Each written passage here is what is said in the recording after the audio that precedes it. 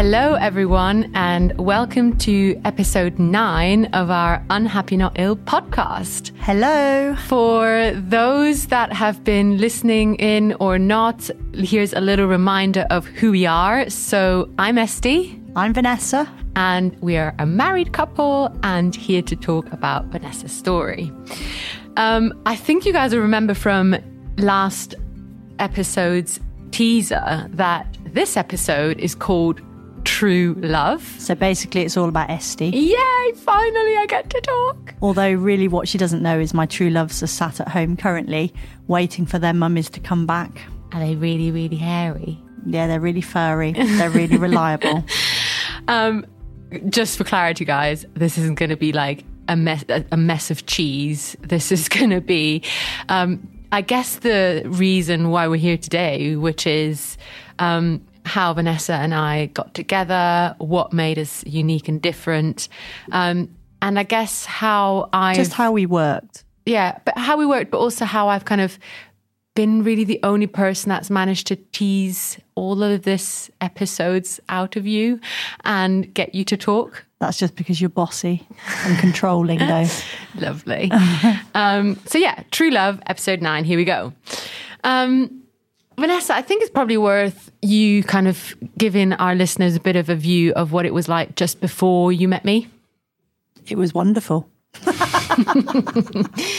No, it's... so it feels like a lifetime ago, actually, because the irony is that I don't really remember much of my romantic life before you.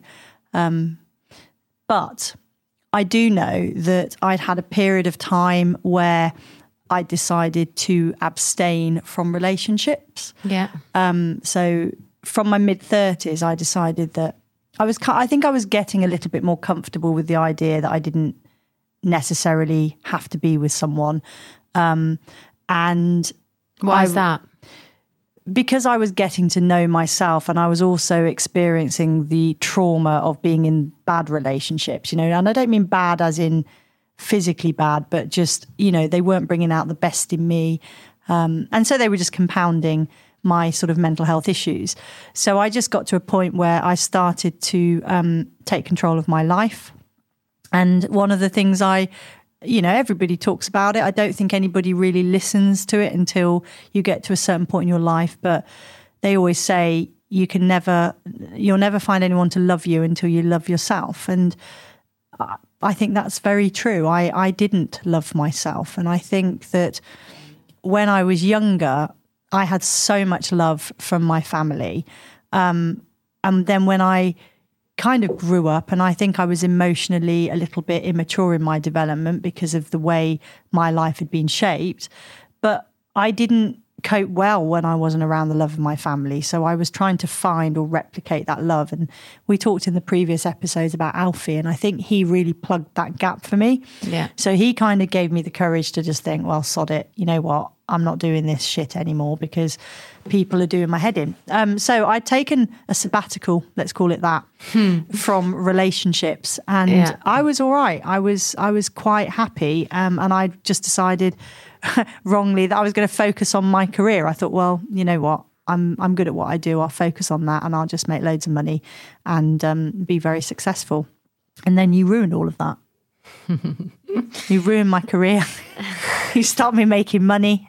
You just spent all my money. No, not really. Go on, tell the truth. No. So no, then it was interesting. I was between jobs. So I'd left a job and I had a great opportunity presented to me and I took some time out and I decided to go to Milan. I thought it'd be really nice to have a weekend. And I say time out, a couple of weeks. So I went to Milan for the weekend and my friends at the time came with me. And my little sister was coming because she was having a bit of a torrid time with her then boyfriend, now husband. And she asked if you could come along. I was, for context, Vanessa's sister's friend. Hence why I got the invite. Thanks, Amanda. So, so my little sister had known Esty for a few years before I'd met her. And I'd heard lots of interesting stories about Esty, but I'd never met her, but she'd met my family. She'd spent time in my parents' home. Anyway, so when Amanda said, could Esty come along? I was like, yeah, why not? I was in a good mood. I was feeling quite willing to get to know new people. But little did I know that day that I met you in I think it was like a Hilton near Heathrow Airport, that I would be spending the rest of my life with you. Yeah, I know, crazy. Bit of context on me as well, guys. So I had various long-term relationships with men. And similarly, I guess to what Vanessa's just said, I had a period of time where I guess I just didn't want to be in relationships anymore. I'd done it from the age of 14 through to 21. So I just had a very fun time in London. And all of a sudden, I kissed the girl and I liked it. And I was like, whoa, what's going on here? And look, we're not going to bore you with the meeting of each other, because obviously that's to be discussed over a glass of wine when we meet you at some point.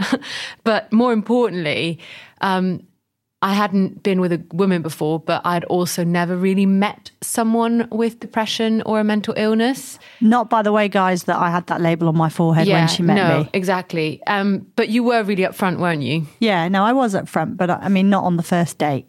No. So, I mean, we met. How did it plan out? We went on a trip. We weren't together on that trip, but we met each other on that trip. And then a few weeks later, when things did develop, you know, I was very honest with you because, well, it was hard not to be honest because I was carting around a truckload of tablets. So, you know, anybody that's with you will ask questions about why you've got all those tablets and why you're taking them. But having said that, because of my experiences in relationships, I was just always very upfront about it. And I've got this condition and this is how it manifests. And I think from memory, and you're best to tell this story, you know, how did it manifest? Because I told you that I had this condition. You knew I was taking medication, but, you know, it's probably useful for the listeners to understand how did it play out for you in those first days? Yeah, it's a really good point. I mean, I guess I was a bit bubbled up in life where I wasn't really ever exposed to kind of that side of the planet, mental illness, mental health, kind of unbalance in life. And so when you first told me that you suffered with depression, I'm not going to lie, I freaking Googled it because I was like, well, what does that even mean? By the way, she Googles everything.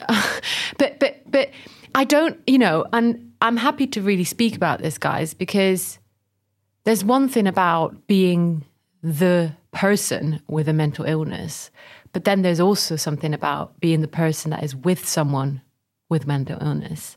And I have to say, there's much out there about it. When you Google depression, it kind of tells you, I don't know, what does it tell you? Should we Google it? Nah, could do. But I mean, there is a lot now, I think, for people in terms of access to information. But still, information is never as good as the experience that you have. So we can inform ourselves on everything, but it's only real life experiences that educate us. Yeah. It's interesting because I have just Googled it. Depression is defined as feelings of severe despondency or dejection, but it can also be a long or severe recession in an economy or a market. It's interesting to look at it that way, isn't it?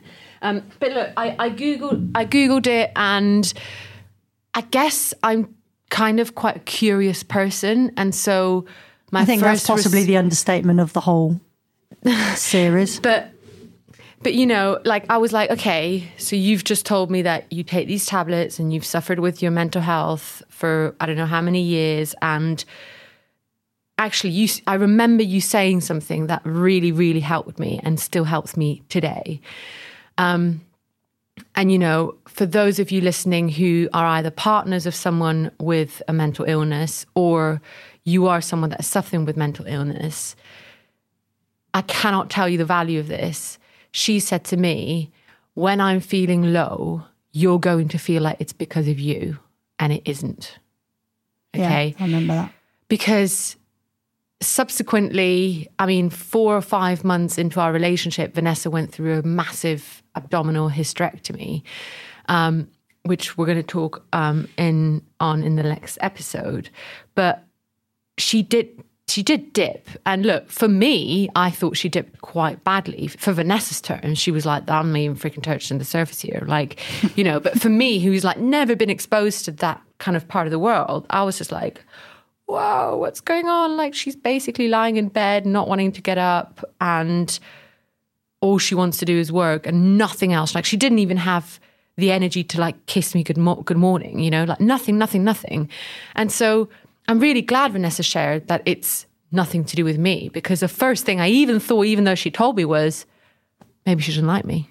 Maybe she's fallen out of love. Maybe I need to do something different. So I think that was really, really helpful in you being upfront and you saying that. Yeah. And I think, you know, for people out there, Esty said, you know, she'd never been out with anyone with depression. I think when you are the person with a mental illness, and in my case, depression, it's really scary to explain or to expect people to understand what it really means for them on a day-to-day. Because, you know, how many times have we heard people speak ill of people who have some sort of mental illness? So, you know, you might know somebody who's going out with somebody and that person might be diagnosed as suffering with depression or anxiety or worse, things like bipolar.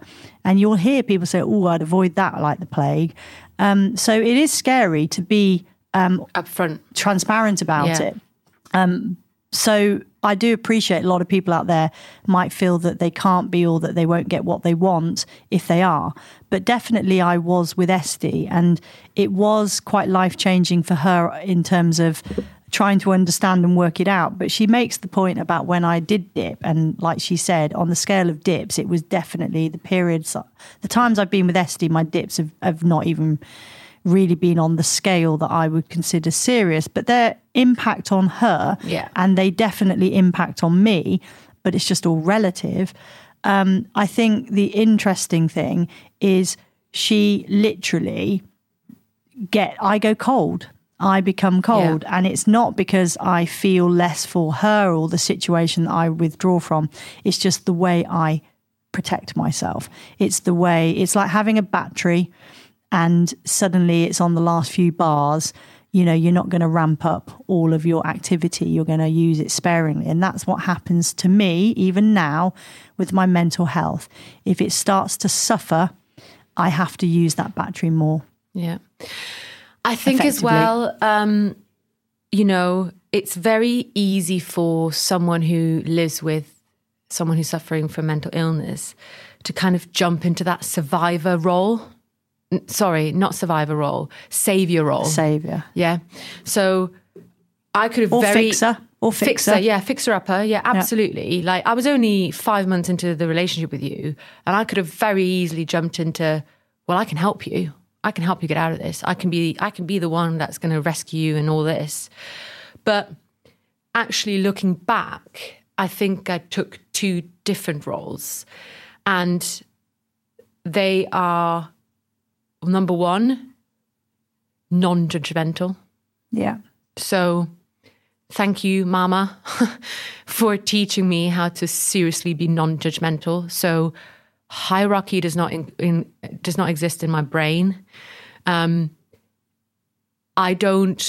curious before I judge. So I guess I asked you loads of questions. I didn't even say anything. I just watched you be low and dip and understood that I was going to be watching you for the rest of your life. Like, this isn't going to be something that's fixed forever and completely vanished from the planet of the surface of the planet. But I guess I just watched things happening again and again and again, so that I could be your team player and say, and I want to be really clear, like, I wasn't trying to fix her. I just was encouraging me to say, Vanessa, you've now dipped 4 times in 1 year.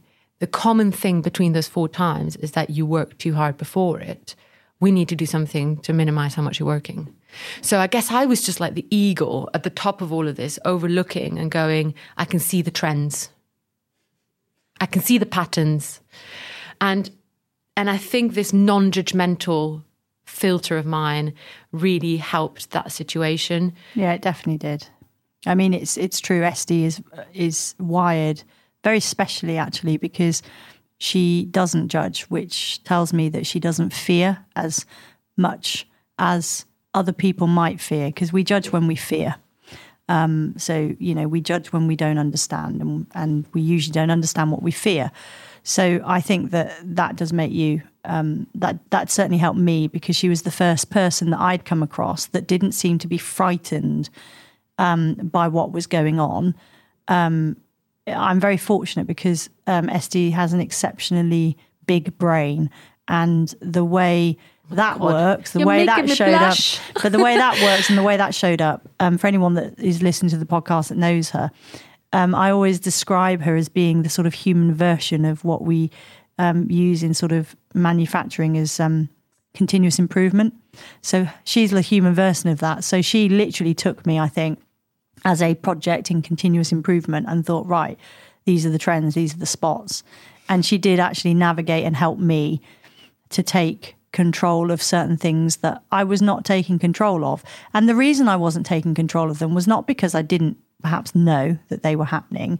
It was because I didn't have somebody that I trusted to support me and make sure I was okay. And I think for people out there who are in this position, a lot of you won't be in relationships like I have been fortunate to be in. But it doesn't have to be your partner. No, absolutely. It has to just be somebody that's got your back.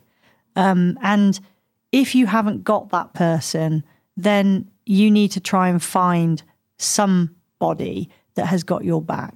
Yeah. And there are loads and loads of groups where you will find those people. But for me, it was lucky because it was Esty and it made it easier. And so the non-judgment was one. What was the second one? I think acceptance is something really key here. And I'm going to tackle it from the angle of, right, so I met Vanessa in a place where she was probably the best she ever was in the grand scheme of her life. And so when you meet someone in that position, you kind of don't really accept it that they've got this mental illness. I'm like, how are you ever diagnosed with bipolar? How have you ever been sectioned? How have you ever had electronic compulsive theory and had 19 tablets, therapy, ECT, yeah. And were taking 19 tablets when you were 31? Like, I just don't, are you the same person?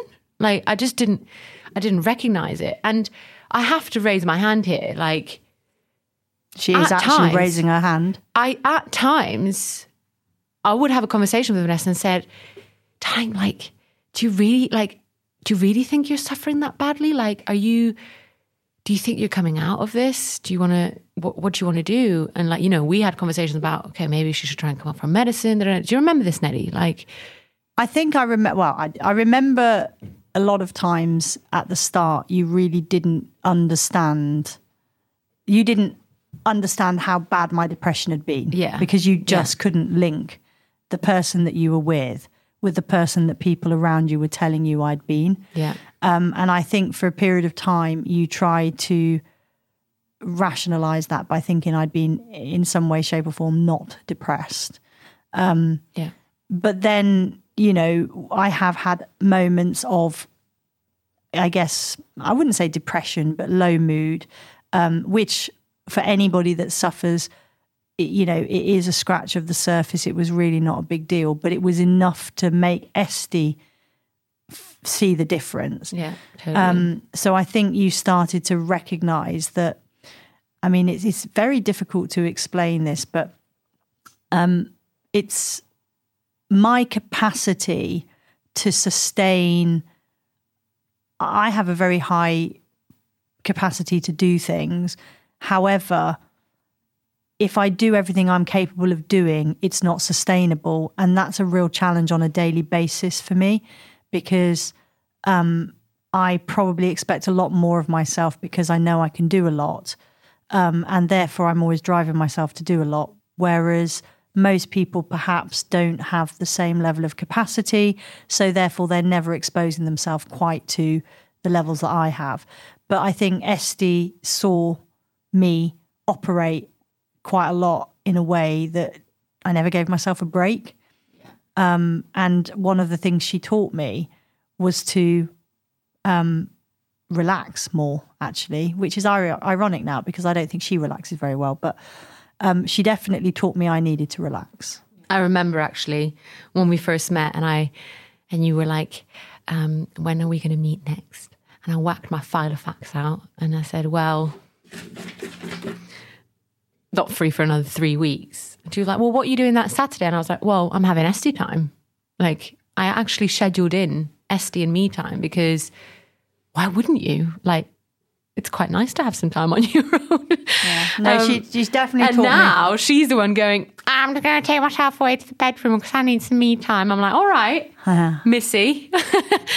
So yeah, this kind of topic of acceptance is obviously about accepting not judging and accepting who someone is, but it's also accepting the condition. Like, it's not something that can be swept under the carpet. It's something that needs to be spoken about, hence why we're doing this podcast. But it's about accepting that this person is who they are, and you won't change them, and you can't change them, and you won't ever, should never try. Yeah, and it's interesting, isn't it? Because when people have relationships with other people and they might have a physical condition, so, whether that be that, I don't know, maybe they've got a bad knee so they can never run a marathon, or maybe they have some sort of digestive problem so they can't eat certain foods. What you don't see is relationships, people going, well, you can't eat onions, it's really bad for you, so you give them platefuls of onions.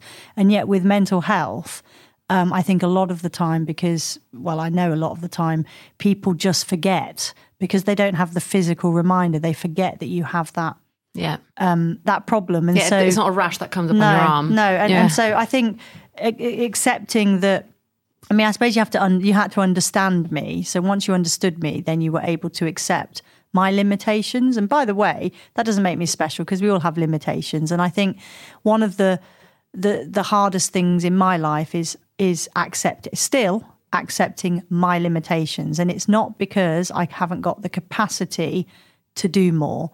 It's because the cost of me doing more is a price I'm not willing to pay anymore. And I think there's a really big third point as well, which is around unconditional love. And guys, this isn't where it's going to get cheesy, but... Yeah, but I think a lot of people struggle with unconditional love in the context of a relationship, don't they? Because I think people think unconditional love is like a baby or Alfie. An animal, yeah. But, I remember you saying this to me, Vanessa, like, when I'm feeling low, I need you to not think it's about you, which, that really helped me because I'm like, okay, this gives me some ammunition to go into this with a bit of like a shield. But also, I remember you saying, just tell me you love me and that everything's going to be okay. Because even though you're going to feel like I don't love you and I don't want to be with you anymore and I don't want to see you, I love you so much that I'm actually showing you my vulnerability. So help me out by kind of reinforcing your love to me. So that was very easy for me because I was, I'm very lovable. When you were feeling low, I would just tell you that I loved you and that everything's going to be okay and that we're a team and that we're going to come out of it together. I think it's so easy to jump into, why are you not kissing me? Why are we not going out for dinner together? Like, why have you changed all of a sudden? And it's just jumping out of that easy step and taking the harder step actually and going, rewire. I actually really love this person and I want to be with her for the rest of my life. And I want to support her in whatever way I can. And right now, the way I'm going to support her is by saying I love her. Yeah. And you've always been very consistent in that. When Esty sees me getting a little bit stressed or out of kilter, she becomes very, very calm, very, very soft. Probably even sometimes at the cost of her own sort of stress. Yeah. And I think that's another important thing, isn't it? When you are in a relationship with somebody who has a mental health / has the propensity to become a mental illness, it's a little bit, again, like the physical comparison. If your partner has a bad back, you won't ask them to move a bed.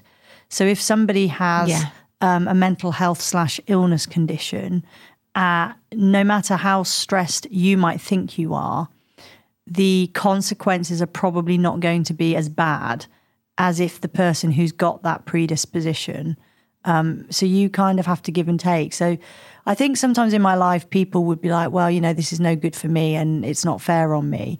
And indeed, it probably isn't. But unfortunately, a lot of life isn't fair. And sometimes we have to every day we have to compromise in order to iron out that unfairness.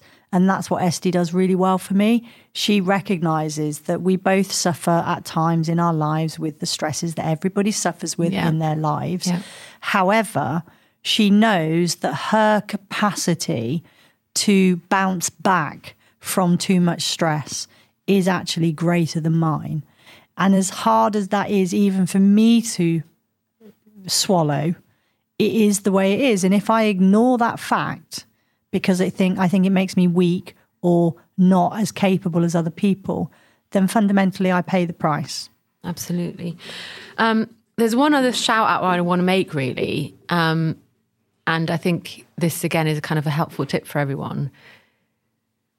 The person that suffers with a mental illness will have a support network around them. Yeah.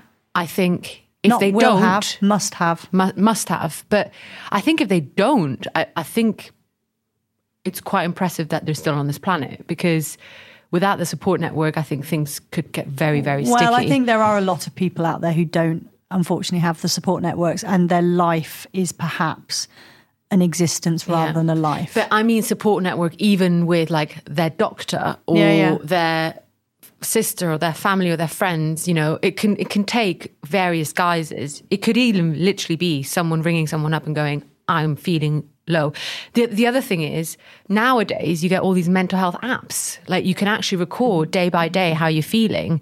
That is a support network, okay? So one thing that I'm very grateful for, both Leslie and Achille, who are Vanessa's parents, is they said to me, Esty, we have lived with Vanessa for 35 years. We know how to deal with her. Don't feel like you're on your own, Esty. Like, come and talk to us if it's getting sticky. Come and talk to me about the situation. And if anything, I'll be able to help you. And I think it's find the person's support network and rinse the information from it, because it will only help you cope with the situation.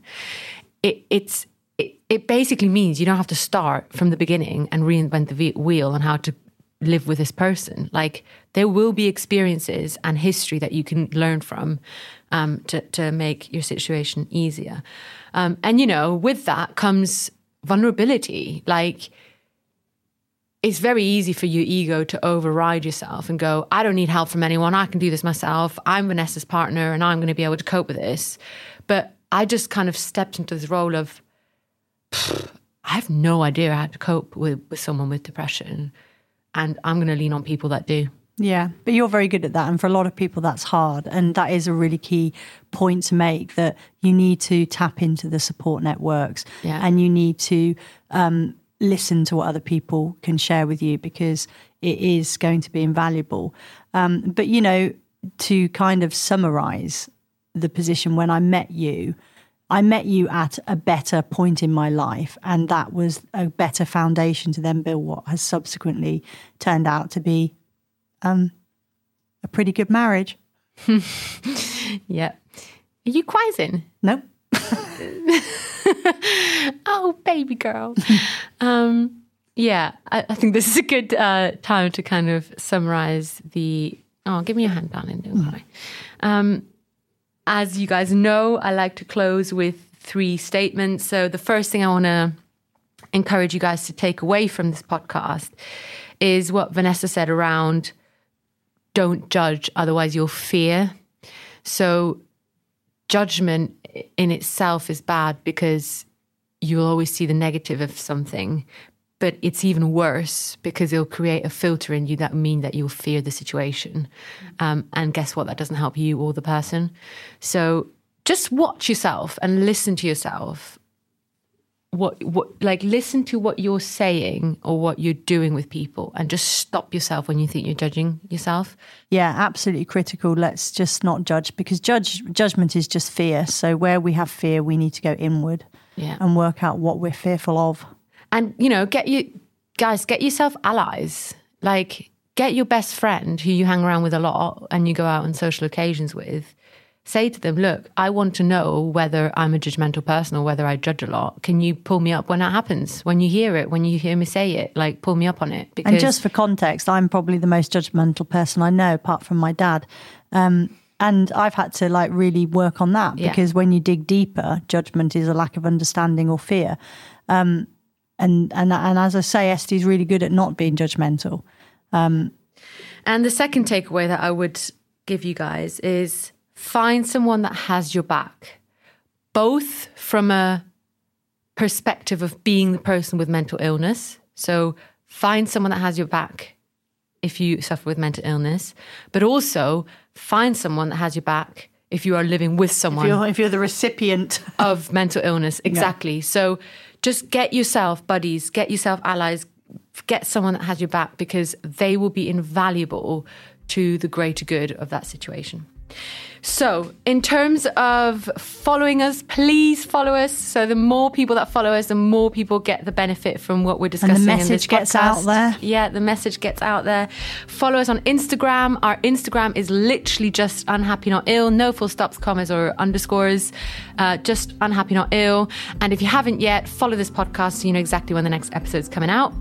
And just a bit of a teaser. So our 10th episode is called The Climax. This is when the 43 years of Vanessa's life culminate into a series of shitstorms that finally make her wake up. I wouldn't say finally, they force the issue. Yeah, they force the issue, absolutely, damn right. So that's what we're going to be talking about in the next episode. I wish you all a really good day. Thank you so much for listening. Bye-bye. See you next time.